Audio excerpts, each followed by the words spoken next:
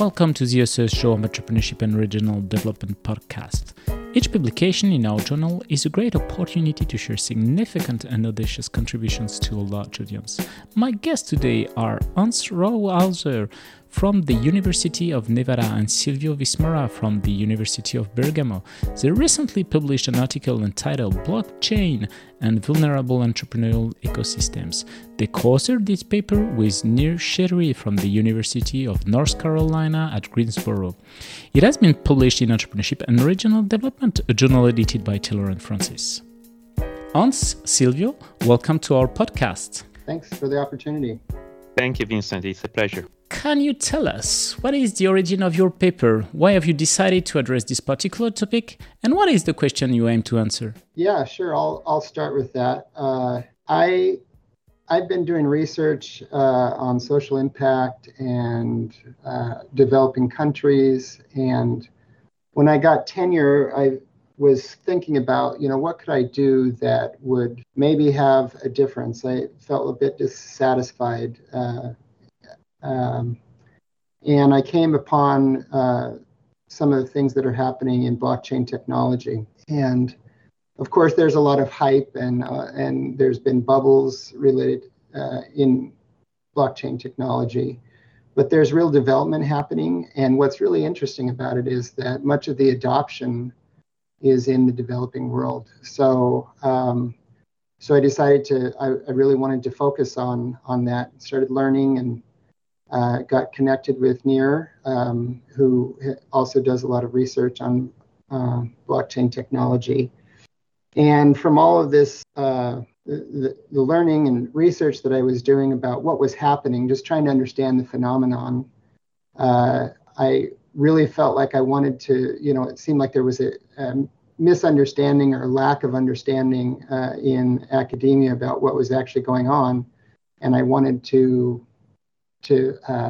clarify and contribute in that way. And so it was a kind of an interesting paper in that I just wanted to start writing, okay, this is what's going on. This is the phenomenon.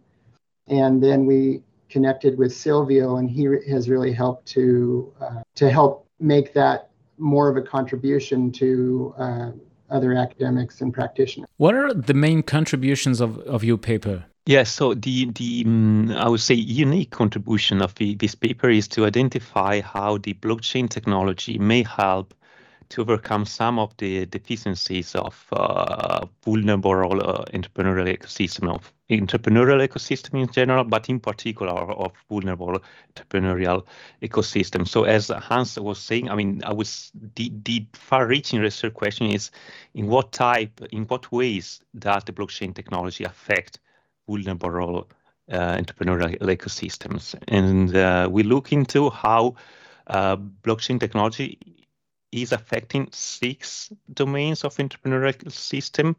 And these are policy, finance, culture, supports, human capitals, and markets. And we highlight major opportunities that blockchain technology can create for vulnerable population by its effect on this domain. So somehow our research contributes to research on context in entrepreneurship. So while the hope of that digital technology would flatten the world has not been realized, the distributed nature of blockchain technologies allow for use to occur in geographic locations that are distant from the entrepreneurial foundations that usually geographically anchor adoption. And these kind of things have happened. And in this paper, we provide a number of examples. Precisely, we provide 33 examples of current real-life application and development of blockchain technology that illustrate the potential of this profound change.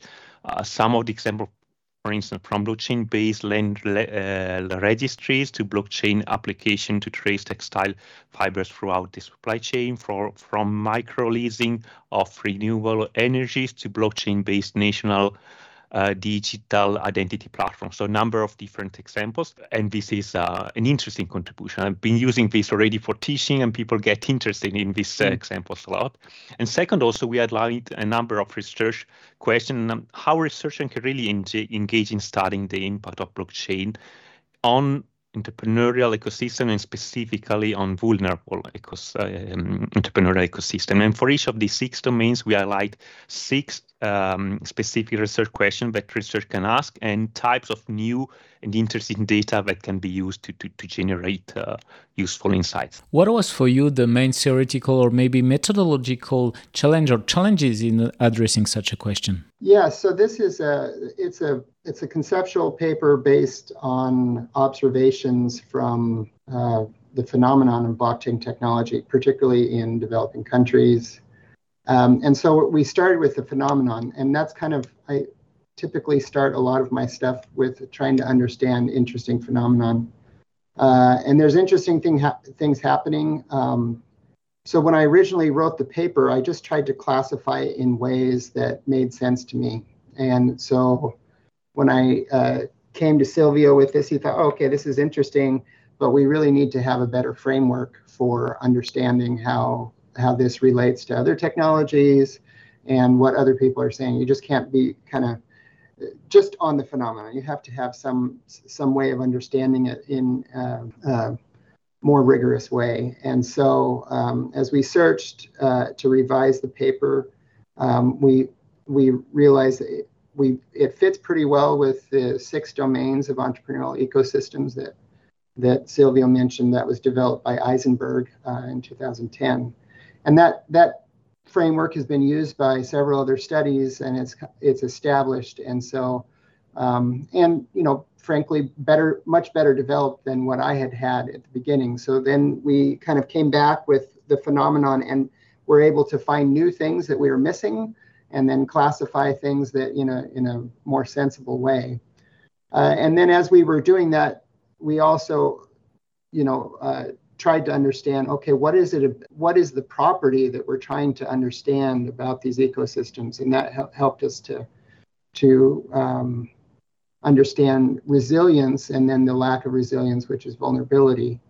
And so as you piece those things together, you find gaps, and then you find some overlaps that weren't as clear.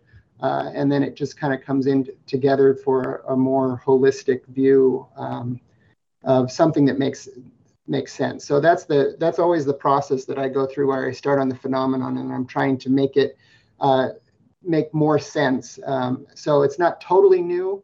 It's similar to other digital technologies. And as we went through the review process, some of the reviewers helped us to see that, and then kind of relate it more so that we can broaden the audience that, maybe somebody's not thinking about blockchain, but they're thinking about digital technologies, other digital technologies, and they can see the relationships, and we can broaden the audience. So I think that iterative process was the main challenge. During your research journey, what was your biggest surprise, or maybe the most counterintuitive result? The biggest surprise is how much I learned out of this paper. I was attracted by curiosity. In general, I think curiosity is one of the key ingredients of research and of what attracts researchers to do this kind of job. And during the process, I've learned a lot from Hans and Nir, and I hope that people that will read the paper and also the listener of this podcast will learn something. And just to refer to the example, because blockchain is a cool thing when people get attracted, but somehow it's not easy perhaps to find application.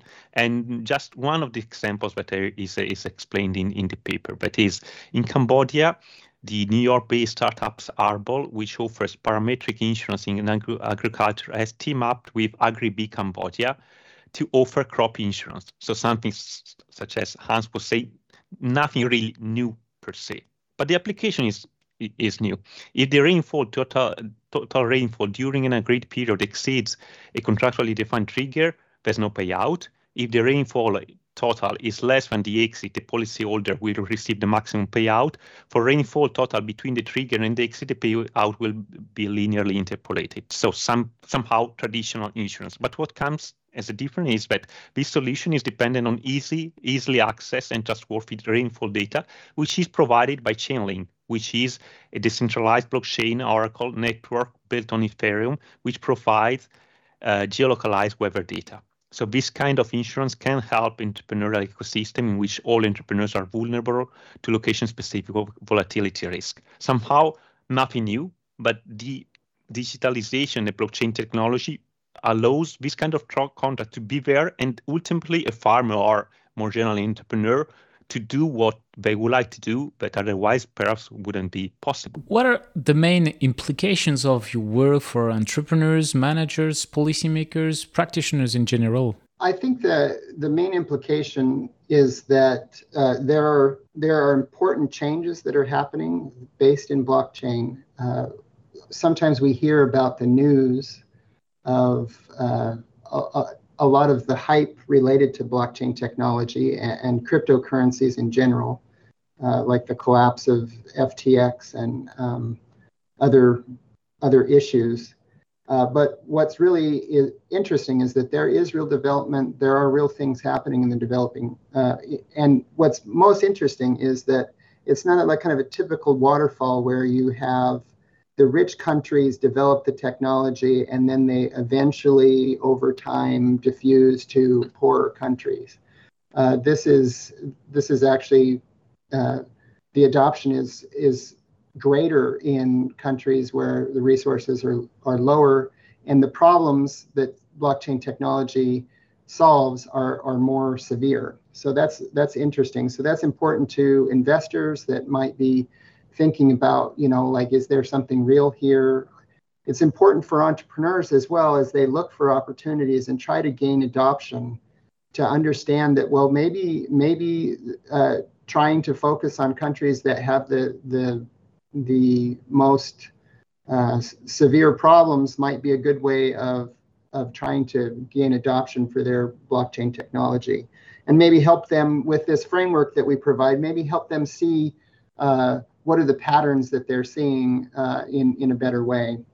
And what is gratifying about this paper is that people actually care about this. Like sometimes with some of the things that we write as academics, people don't care so much about. But I had a guy that, as I posted this on LinkedIn, he reached out to me. He's kind of he helps to collate information about a particular blockchain technology project called VeChain that is dealing with supply chain issues. And so he posted this on Twitter, and normally my papers, they don't, people aren't tweeting about them, but there was a bunch of interaction between him and his the people that follow him, and so it is really people are really interested in seeing where this goes. There are real opportunities.